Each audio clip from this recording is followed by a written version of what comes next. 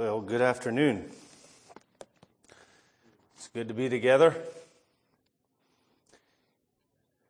Hope you don't get tired of being together. Else what will happen in heaven? Will you get tired of being together? I hope not. The dwelling of the saints together, the working together around the Word of God and the things of God, thank you, son, should be one of the chief things that makes Christians tick. We live in a culture and a society that is very askew from Bible values. And the closer we get to being as the people of God, like God wants us to be. Hereby shall all men know that you are my disciples if you have love one for another. Love can't be indifferent. You know, we had recently a very difficult meeting. Very difficult in a sense.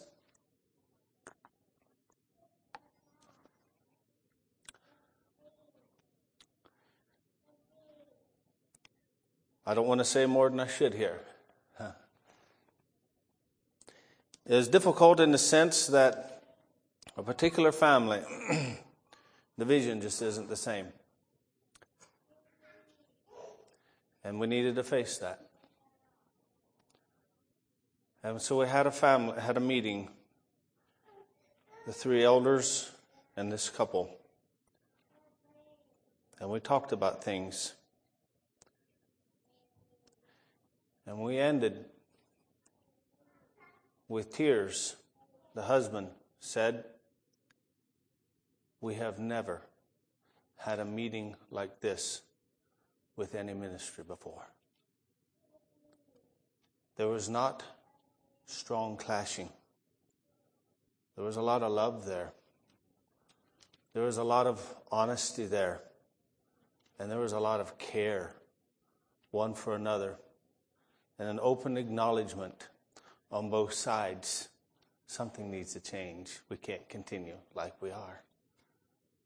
And the next time that I've seen that brother, it's with an intense love that I love that man. When the vision isn't the same,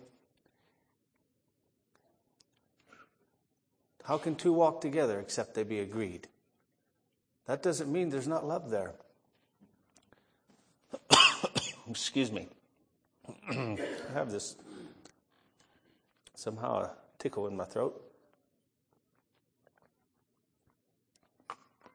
Sorry about that. The title of the message this afternoon is God's Love for Sinful Man. God's love for sinful man. You know, love is the most wonderful thing. How would you husbands feel today if sitting beside you is a wife that you know doesn't love you anymore? Vice versa. But a lot can be going difficult and love be very intense and very strong.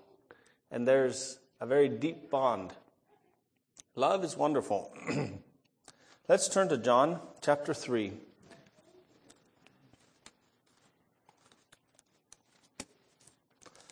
Love is wonderful. What is the never-failing spiritual force on the earth? It is God's love. God's love. John chapter 3 in verse 14, I think we'll break in here and read. Jesus is talking to Nicodemus here, and he is talking with him about spiritual things. In verse 8 he says, "The wind bloweth where it listeth, and thou hearest the sound thereof, but canst not tell whence it cometh, and whither it goeth. so is everyone that is born of the Spirit. There is a principle working there. There is something at work that you can't lay your hand on, or you can't get a hold of it, except it's something that's deeper and under the surface. Something there that is going on, like that principle within that we sang about. And Jesus was describing to Nicodemus what a new man in the kingdom of God is like.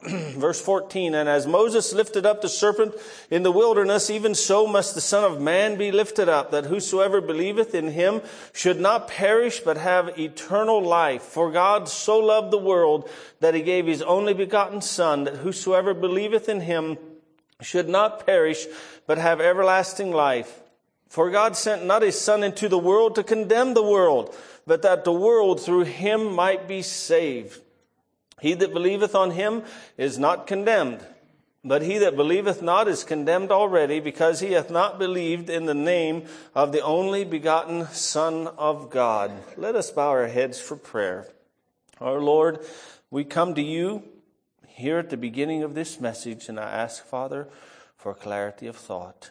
And I ask, Father, that you would give the ability to communicate from your word, to give the sense, to give the present a tense here, Lord, that would speak to all of our hearts.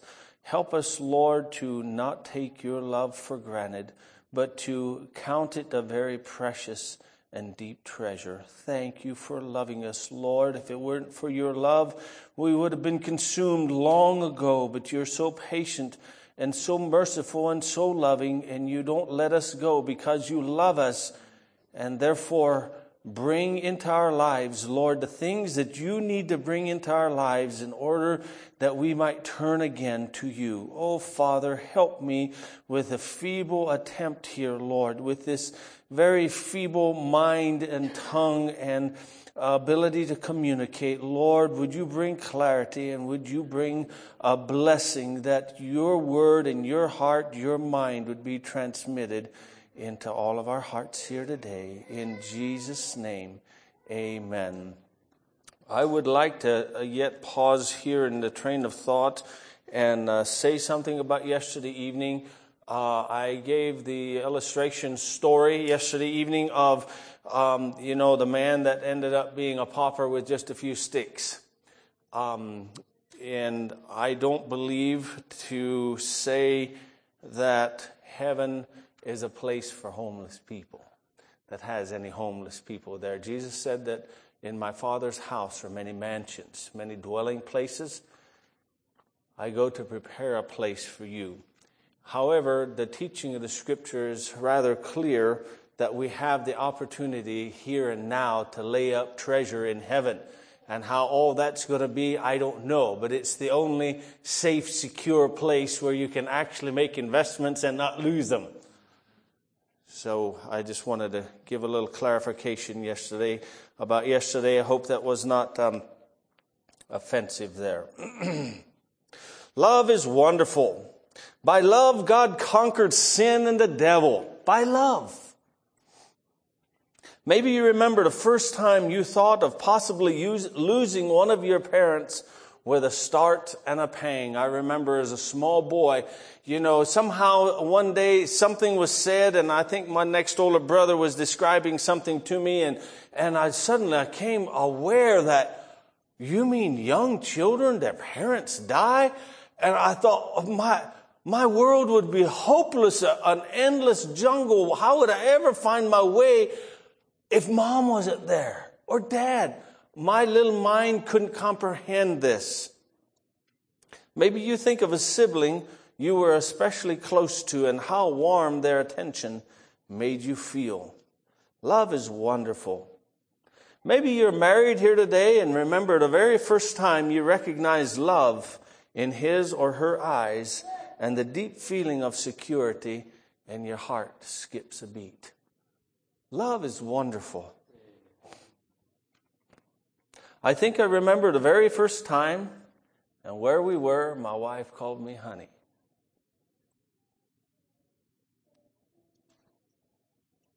Makes me smile to this day. Love is wonderful. Christians are the only people who believe in a God who loves them. Now, verse 16 here says that God so loved the world that he gave his only begotten Son. For God so loved the world that he gave his only begotten Son, that whosoever believeth in him should not perish, but have everlasting life. Salvation was wrought because God loves humanity. And maybe you say, well, I've heard that all my life. I don't really feel it. Yes, it's nice stories. But when you're touched with God's love, you will never be the same. Herein is love, not that we loved God, but that he loved us. There is not a person in this world that God does not love. As God looked at the total mass of humanity, it was with love so deep that he gave his only, most precious Son to save whosoever will believe on him. Now, I want you to think about the person that you love the most. There's probably a person that you love more that automatically your mind goes to. Would you give that one for a child molester or a murderer?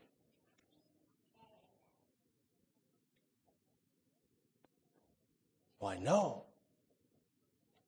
Why, if such a person would try to come in our house, we'd do everything to protect our loved ones, wouldn't we? And yet God has such a deep, far-reaching love for fallen, lost humanity that he gave his only begotten Son, his most loved, his singular affection, if you will, his only begotten in that sense, for a pervert like me. For a murderer. I wasn't a murderer, except I hated people.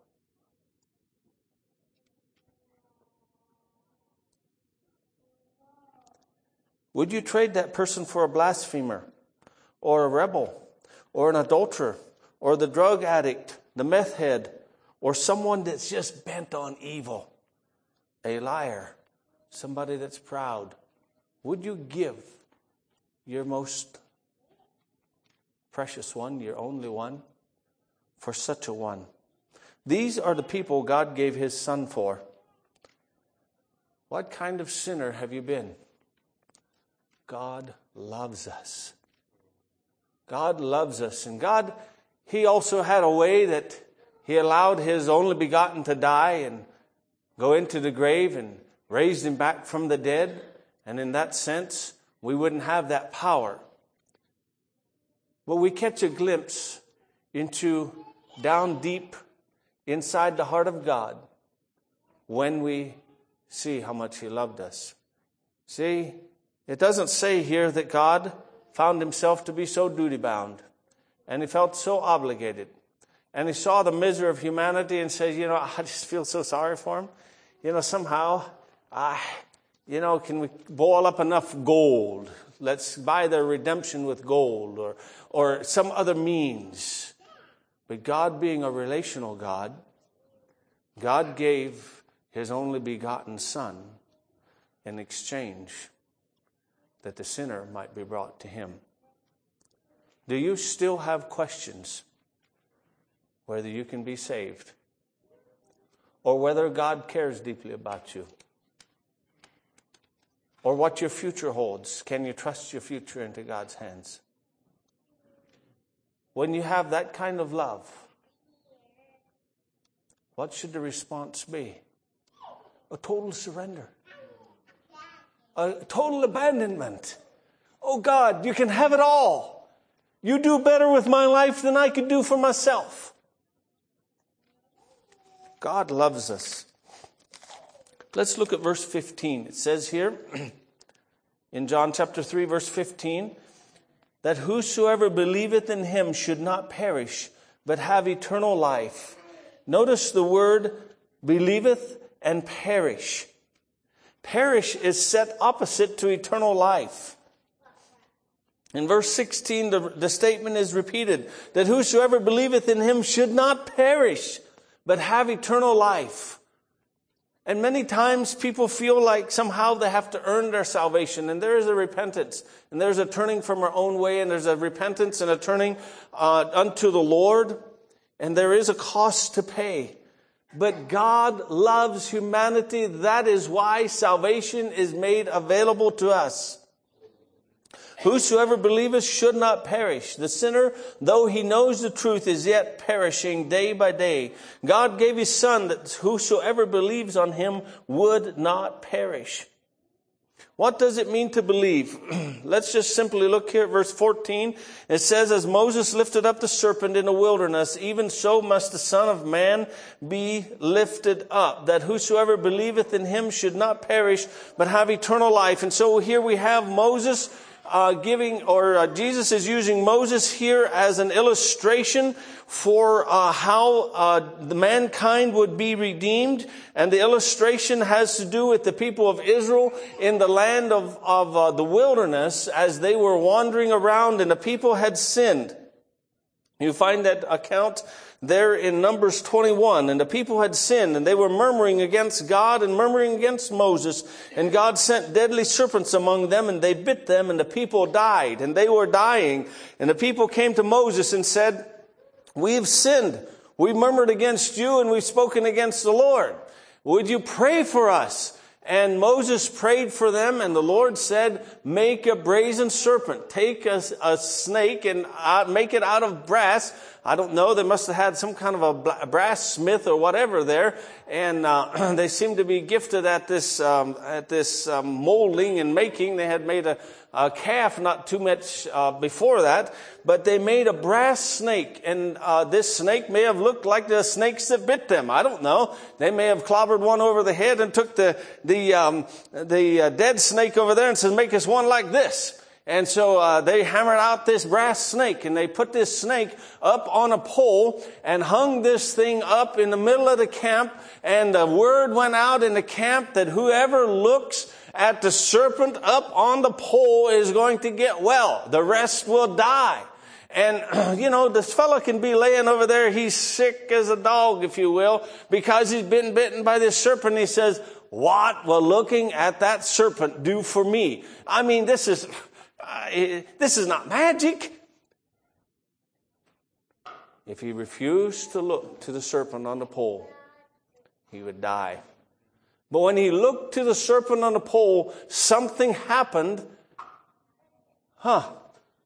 That terrible poison in my veins seems to be diminishing. We just recently had a lady in our area. Seems like Copperhead's been a little bad over there in Kentucky. And she was, I think, picking some blackberries and thought, I really should get something on my feet. And turned to go get something. And as I understand it, a copperhead bit her in her ankle. And she was at home. I think her husband was gone to work. And for, 12 hours, she was in bed with the baby. And the baby was sick because this poison was in her body. And anyway, he was a little hysterical when he come home and tried to get help right quick, but the crucial time was already past. But this poison surging through the veins, that's descriptive of our sin problem. That's descriptive of the things that come forth from mankind. It's poisoned, and we're sinners and committing sin. And as we look then at Jesus hung up on the cross there, nailed to the cross, nailed to the pole for our sins, there's something that happens inside of humanity. It's almost too good to be true. It's almost so simple that you can hardly believe that it's going to work. But those that look to Jesus, and he says, even as Moses lifted up the serpent in the wilderness, so must the Son of Man be lifted up, that whosoever believeth in him should not perish. Now, this is, like I say, almost too good to be true. It almost sounds like a fabricated tale that you can look to one who is nailed to the cross and your sins be assuaged. But God gave his Son because he loved us. And those that refused to look died. This is that love of God that he has for sinners. That God saw the terribleness of sin, the terrible hearts and motives of sinners, hateful and hating one another. And he gave his precious, most beloved, only begotten Son to be nailed to a pole and lifted up. Now whosoever looks to him who is lifted up for our sins shall not perish. The flow of poison in our veins is assuaged and we get well. Would you give your most beloved for the worst sinner you know as a sacrifice to be nailed to a cross? God did. In verse 17 it says, God did not send his Son to condemn the world. Sin is the condemnation. It's sin that brings condemnation. When people have sin in their lives and they come into God's presence, that's when they feel condemnation. If the sins and the sinfulness were taken away, man wouldn't feel condemnation in God's presence. But it's sin. Sin is the condemnation, and when we get close to him, we feel our sinfulness. Verse 17 says, for God sent not his Son into the world to condemn the world, but that the world through him might be saved. The passage we're going to read here right shortly says, then drew near all the publicans and sinners for to hear him. They sensed his love. Do you sense his love this evening, this afternoon? You know, verse 19 says, this is the condemnation that light has come into the world, and men love darkness rather than light because their deeds were evil. Loving darkness rather than light is what equals condemnation to us. God loves us. I would just like to impress that upon your heart this afternoon. Do you love God? Have you given a proper expression of love towards him that equals the love that he has expressed to you? Love unrequited. Love unrepaid. Sometimes there's a deep feeling in the heart of one person towards another, but the feeling isn't mutual. And there's an interruption. A relationship cannot go on. And we've here this testimony that the basis of love is what moved God. What moves you? You know, love cannot be indifferent.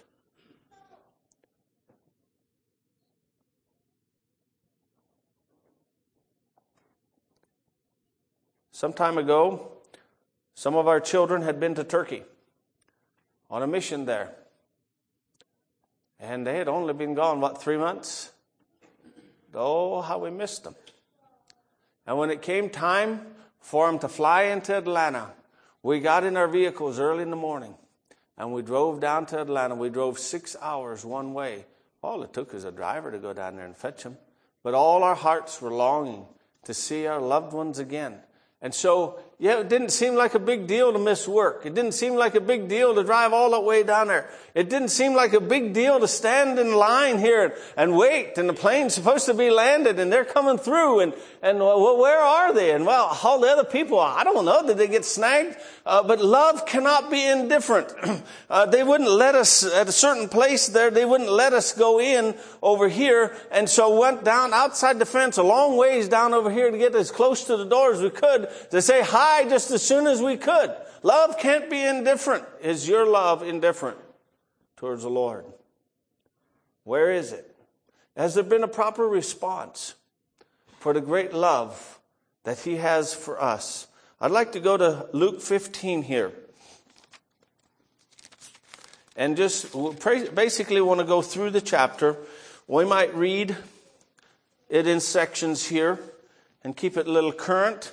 But I'd just like to, for the remainder of our time here, want to talk here from Luke chapter 15. Let's begin with verse 1 through 7. Then drew near unto him all the publicans and sinners for to hear him. And the Pharisees and scribes murmured, saying, This man receiveth sinners and eateth with them. And he spake this parable unto them, saying, What man of you, having 100 sheep, if he lose one of them, doth not leave the 99 in the wilderness, and go after that which is lost until he find it?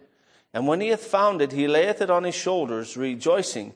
And when he cometh home, he calleth together his friends and neighbors, saying unto them, Rejoice with me, for I have found my sheep which was lost.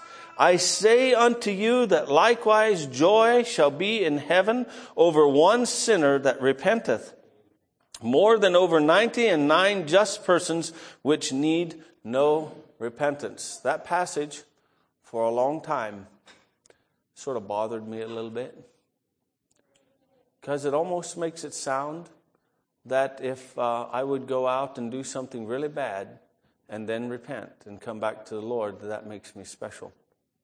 The Lord appreciates and loves to walk with the righteous. The Lord saw in the case with Noah, in the case with Abraham, and in case with people that walked with him, they were extremely special and precious to him. Walking a righteous life before the Lord is yet very, very important to him. But is it without affection? Is it without affection? See, the Pharisees here, they saw the publicans sinners, those that were obviously sinners drawing near. He's receiving sinners and eating with them. And Jesus wanted to impress something that is a very heartfelt and deep thing with the Lord our God. And that is one who has been astray, one who has gone his own way and then is found or returns, is of exceeding much joy to the heart of God. So much so that this verse says there is joy in heaven. There shall be joy in heaven over one sinner that repenteth, more than over 99 here. They're good enough. They seem to be good enough. They don't feel like they need any repentance. This one sinner who is responsive is of more joy in heaven. Notice in verse 4, we have 100 sheep, and one is lost. He does leave the 99 in the wilderness, and that always bothered me too. He leaves those 99 vulnerable? No. The focus is the focus. The focus is seeking that which is lost. God is interested in that which is lost. And there's one that's lost, and he leaves the 99 in the wilderness, possibly with other shepherds, possibly in a fold. I don't know how it all was. And he went after that which is lost until he find it.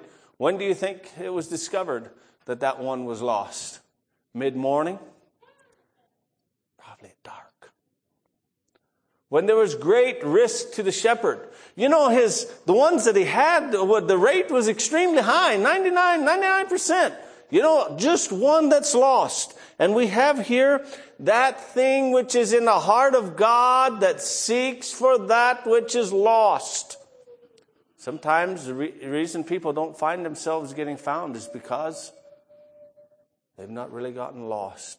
I'm still a pretty good boy. Yeah, I never did this or I never did that. And I had a friend, had a neighbor who lives there next to me, and he gives me his credentials. And though he's been immoral, he said, I never forced anyone. And I said, yes, but if you're drowning and you're 10 feet from the shore or 100 feet from the shore, what's the difference? You're drowned. You're dead. And the wages of sin is death. Maybe you weren't as bad as this person or that person, but you're lost. And God is searching for that which is lost. Notice in verse 5, the rescue. When he hath found it, he layeth it on his shoulders, rejoicing. Probably if there wasn't that deep love, he'd have got himself a switch. Now, get on home, you bad lamb. Get on home. That's how people that are away from God feel.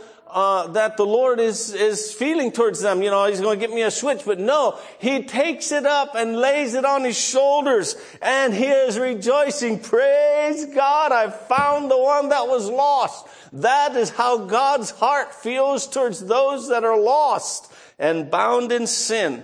And when He comes home, He calls together His friends and neighbors in verse 6, saying, rejoice with me, for I found my sheep which was lost. The rejoicing. And He says, this is how it is in heaven.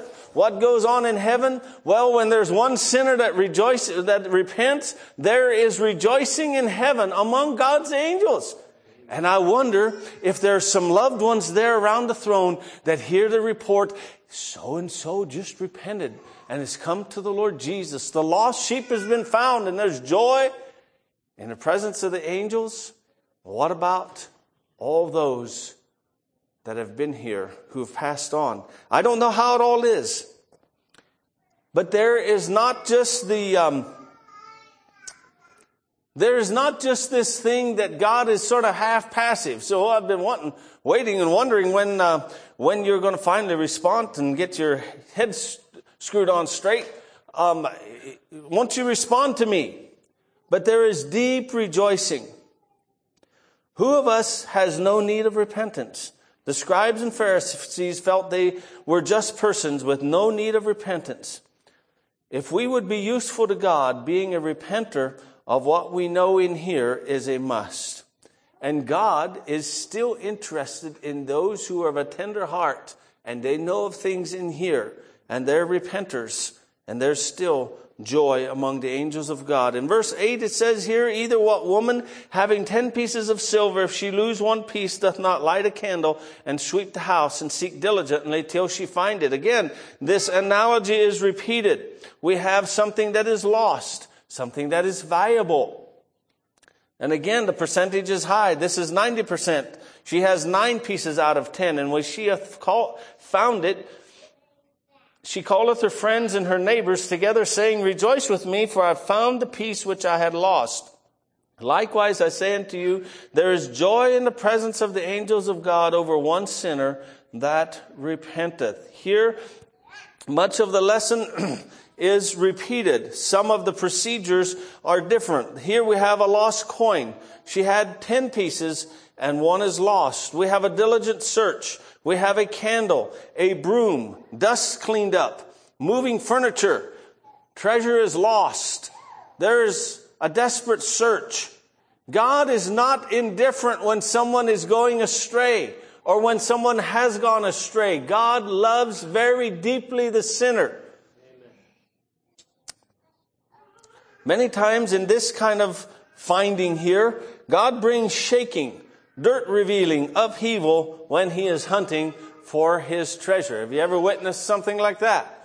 Where there's some shaking. Maybe sin is found out. Well, in verse 9 we have the coin is found. And again we have the lesson of rejoicing with others. What is the heart and attitude when someone repents? Is there well, let's see if they make it a while. If they're faithful for 2 years, we'll get excited about it. Maybe. No, you'll have forgotten about it by then. There is rejoicing and joy in the presence of the angels when one sinner repents. This is love. This is love. God is saying, this is how I hunt for my treasures. Repentant sinners are my treasures. Is God hunting for you today? Have you wandered away like a lost sheep? Did you get lost in the rubble of life? Has something made you offended? Has something offended you? The last part of this chapter is many verses, and it deals with the lost son. In verse 11 through 32, and let us read them here and see what the Lord will give us here. And he said, a certain man had 2 sons, and the younger of them said to his father, Father, give me the portion of goods that falleth to me. and he divided unto them his living. And not many days after, the younger son gathered all together and took his journey into a far country, and there wasted his substance with riotous living. And when he had spent all, there arose a mighty famine in that land, and he began to be in want. And he went and joined himself to a citizen of that country, and he sent him into his fields to feed swine. And he would fain have filled his belly with the husks that the swine did eat, and no man gave unto him. And when he came to himself, he said, How many hired servants of my father's have bread enough and to spare, and I perish with hunger? I will arise and go to my father, and will say unto him, Father, I have sinned against heaven and before thee, and am no more worthy to be called thy son. Make me as one of thy hired servants. And he arose and came to his father. But when he was yet a great way off, his father saw him, and had compassion, and ran and fell on his neck, and kissed him. And the son said unto him, Father, I have sinned against heaven and in thy sight, and am no more worthy to be called thy son. But the father said to his servants, Bring forth the best robe, and put it on him, and put a ring on his hand, and shoes on his feet. And bring hither the fatted calf, and kill it, and let us eat, and be merry. For this my son was dead, and is alive again. He was lost, and is found. And they began to be merry. Now his elder son was in the field, and as he came and drew nigh to the house, he heard music and dancing. And he called one of the servants, and asked what these things meant. And he said unto him, Thy brother is come, and thy father hath killed the fatted calf, because he hath received him safe and sound. And he was angry, and would not go in. Therefore came his father out, and entreated him. And he answering said to his father, Lo, these many years do I serve thee, neither transgressed I at any time thy commandment, and yet thou never gavest me a kid, that I might make merry with my friends. But as soon as this thy son was come, which hath devoured thy living with harlots, thou hast killed for him the fatted calf. And he said unto him, Son, thou art ever with me, and all that I have is thine. It was meet that we should make merry and be glad, for this thy brother was dead, and is alive again, and was lost, and is found. There are many people that doubt God's love.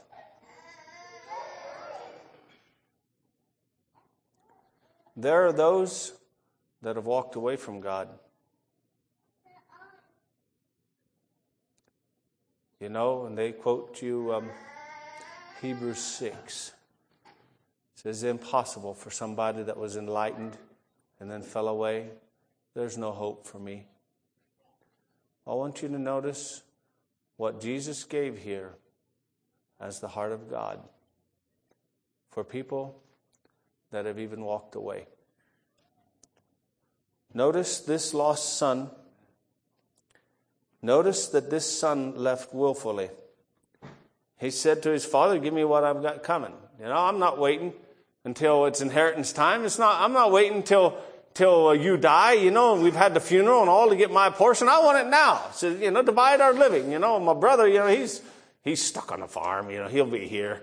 You know, he'll look after things, but I want my portion. And it said he gathered it all together. I don't know. They have an auction, you know, put the posters out and said half of Squire Black's farm to be sold on such a day. Put under the hammer. Half the farm machinery, half the oxen, half the cows, half the sheep. I don't know. You know, it says that he gathered it all together and pocketed the money.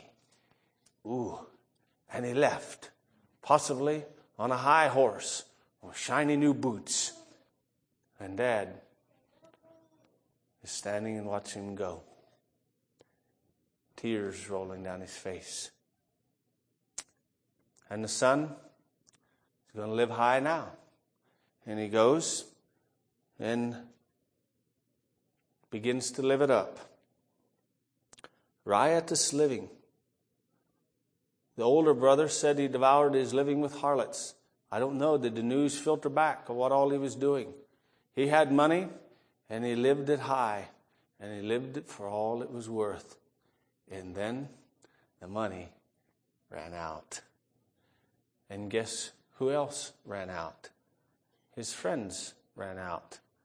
And provision ran out. There was a great famine in that land, and the means that God was seeking his lost one here was through calamity.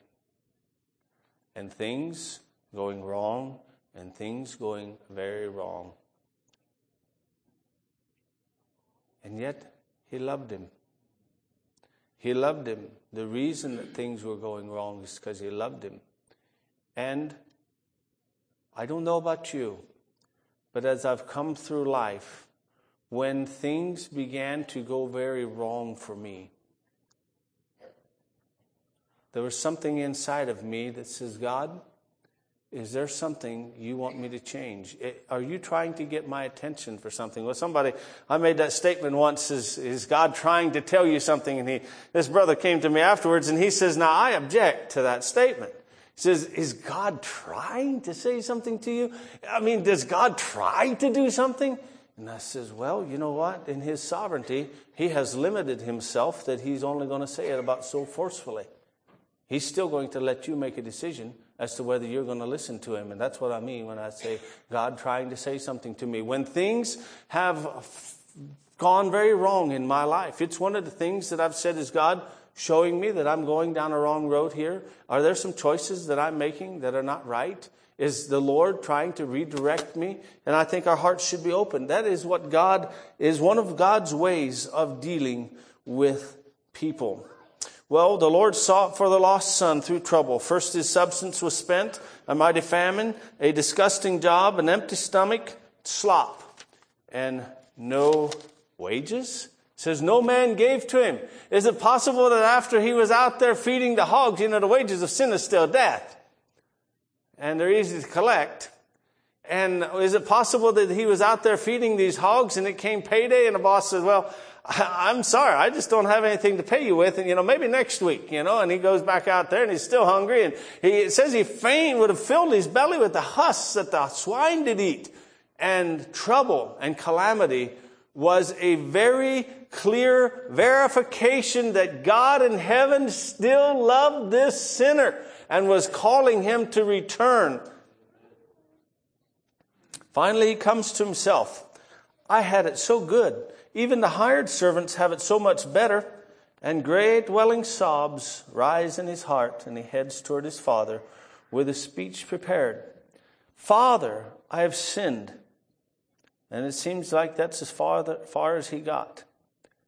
And the son, in verse 21, said unto him, Father, I have sinned against heaven and in thy sight, and am no more worthy to be called thy son.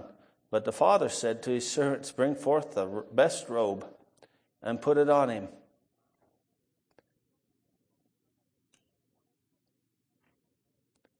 I don't know if probably all of you know what a strained relationship is like. And maybe you know what it's like to meet that person that you have a strained relationship with. It's very awkward, isn't it? You watch the expression on the face, or maybe you don't look at the face. Maybe you expect words of lashing and humiliation. Maybe there's an expectation of keeping a little bit distance. Two men were having a conflict over a property line, and one of them was spreading fertilizer, and the other man wanted to talk to the man on the tractor. And he started down the road, and he ran over there and tried to intercept him. He wanted to talk to him. And the man just caught another gear and went a little faster, and the fellow jumped on the back of the tractor. And because he wanted to talk with the man. And when he jumped on the back of the tractor, the other fellow hunkered forward for everything because he expected a blow or whatever. Strained relationships. But I don't think we have any comprehension of the strain that our sins bring on a relationship with the Holy God. But here, in this example, it's easy to see that Jesus was talking about sinners and our Heavenly Father. And this son came, having this speech all prepared. And don't know what all he expected, but he just hoped to make it in on servant status.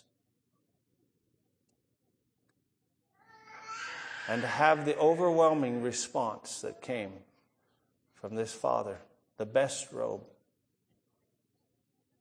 a ring on his hand. My son should not be without shoes. Shoes on his feet. Hey, and the fatted calf. I had this sense I was fattening that calf for some good, full reason. Bring the fatted calf. Let us make merry. And they made merry.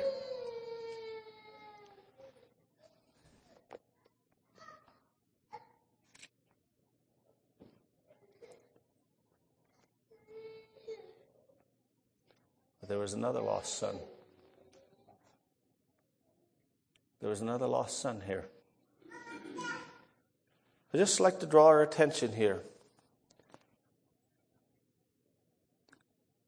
to this conversation.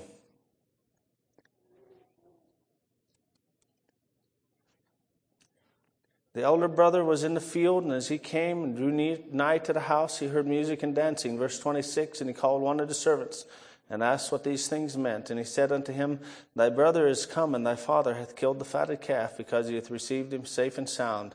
And he was angry, and would not go in. And the father goes out and entreats him.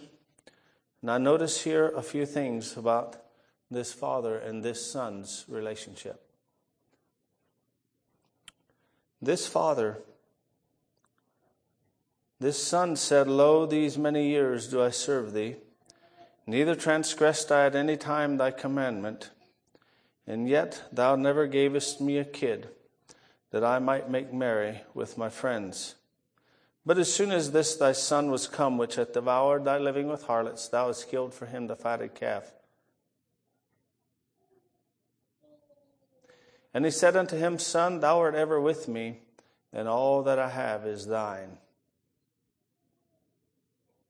I just like to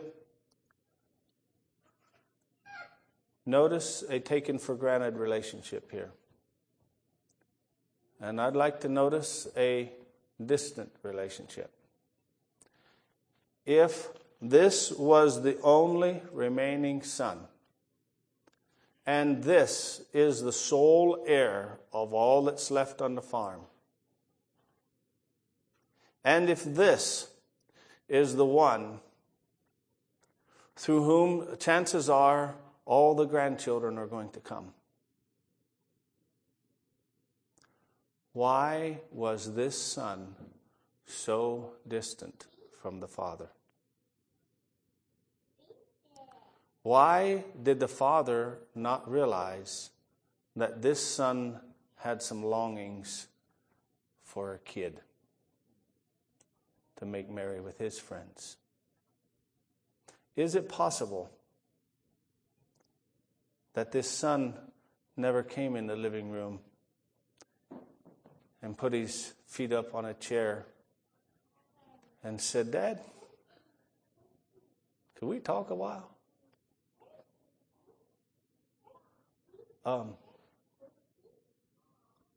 Dad, you know, when you started this whole operation, what did you have in mind anyway? What was the visions? What was going on inside of you? Was you thought of this whole spread and everything that's going on? Obviously, we got servants, we got things going on. Dad, would you share with me your vision? And Dad, would it be possible that I could tell you some of the things that are on my heart?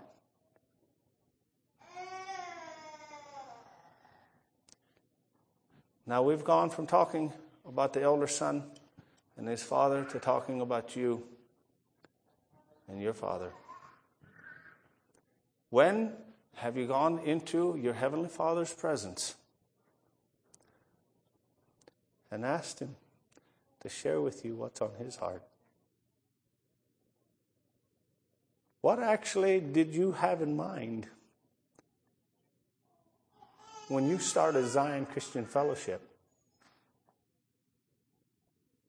What was your vision for the things that would go on at Zion Christian Fellowship? And Father, could I talk to you a bit about what's been going on inside here? I'm so sorry that we've been so distant and we haven't talked more.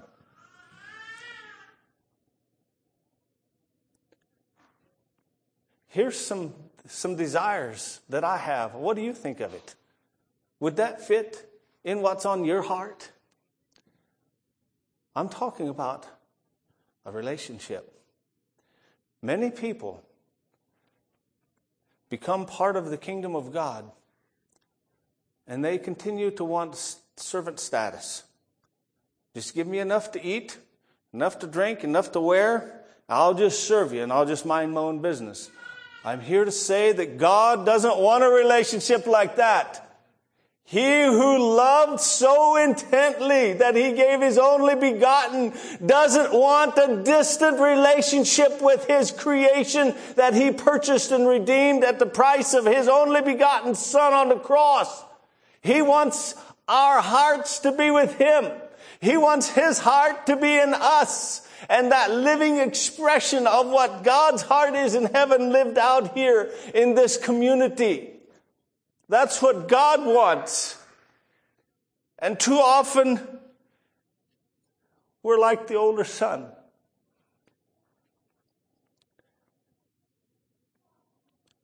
Indignant that he got grace. And such a fuss was made over this fella that's wasted so much.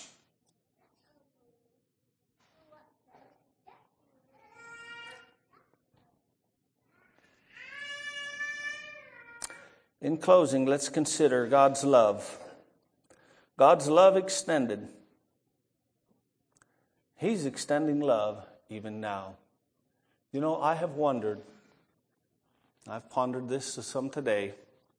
I wonder what all would happen here in this congregation if it became a common practice to periodically to meet 2-3 evenings in a row, have some songs, a bit of meditation, and a time of prayer.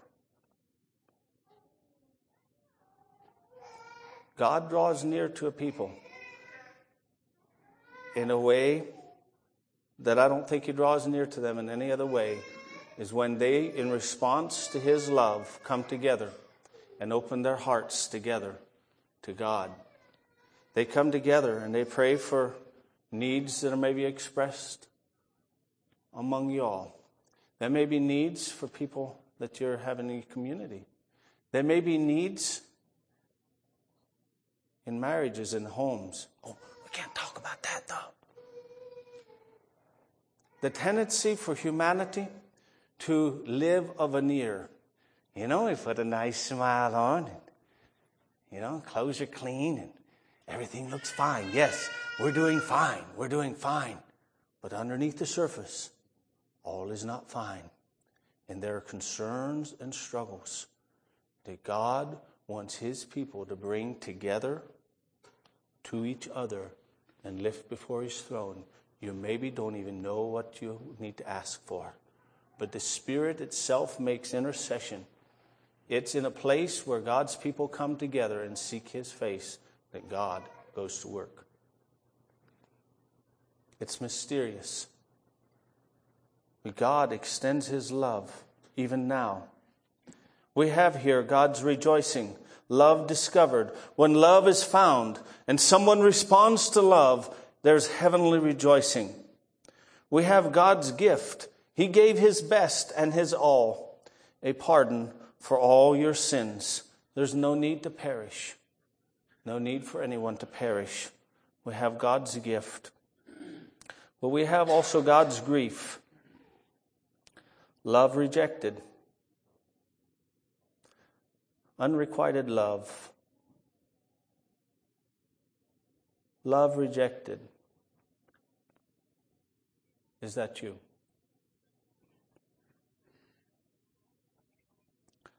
Now, a story that George Brunk told in his tent meetings about a mother who had a sick child and had been up and done everything that could be done for that child that she knew of. Finally, the doctor came.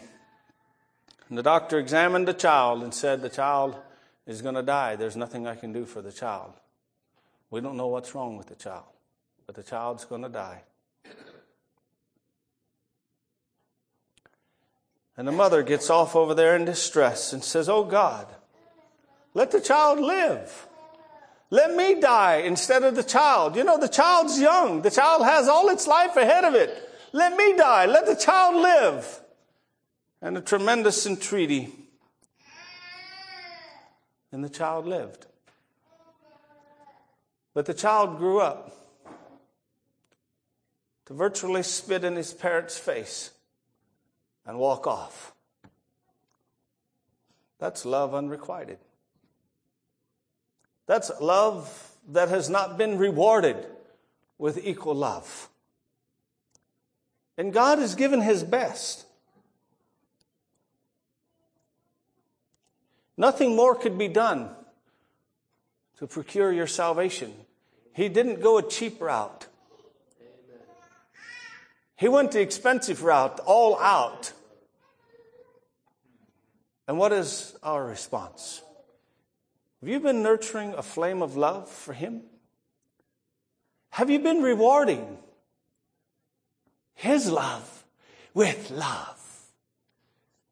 See, Christianity is far too much ho-hum. Got that ticket, as I mentioned last night. And it goes through motions and doesn't mean much to people. God is this God who gives us many words and many examples of His dealings with humanity and His grace and His almighty power and His ability to draw near to humanity and help humanity. And we sit around and don't discuss much about it, you know. We see how He did with David, and we see how David did something that is very remarkable. David brought the ark up and pitched a tent for it in Jerusalem. And there were times that David would go in and sit before the Lord and talk to the Lord. And the book of Acts says that I'm going to raise up the tabernacle of David, which has fallen down. And this whole thing of relating to God as our beloved Heavenly Father with an open-hearted way, telling Him all our joys and sorrows and coming and sitting before Him, if you will, is much neglected. God loves us. It's like a lonely parent who very much hopes that maybe some of the children will come in Sunday night and no, oh, yeah, that was Reuben. Oh, that was Sarah and her family. They were going that way. Nobody really came to visit me. Love unrequited. It's not paid back. This is God's grief. You say, well, can there be grief in heaven? The Lord has said in one of the prophets that I'm like a cart that's pressed down under a burden. God knows how to feel grief. God has poured out His love and expressed His love and given His Son. Have you come and said thank you? Have we seen this evening the error of fearing that we didn't do everything just right when we came to the Lord, when we have such love poured out to us? You know, sometimes people struggle with that. Well, you know, I don't know if I just understood just right, or, you know, if I did enough, you know, did I repent enough? And there's all this self-focus when God would like to be the focus of our hearts and our lives. Will you still let His love be unrewarded, unrepaid? Will you come today and bring joy in heaven? This is the words of invitation. Are you able to feel love? Can you understand how your heart would be feeling if you had loved so much and given so much and had so little come back to you? It's discouraging. The Lord is worthy of all our heart's affection. It comes back again to where we started yesterday evening. Thou shalt love the Lord thy God with all thy heart, soul, mind, and strength. Not just a feeling, but a commitment of life that I'm going to walk this way and let every expression of my life seek to redound towards Him. I'll let you close, Brother Earl.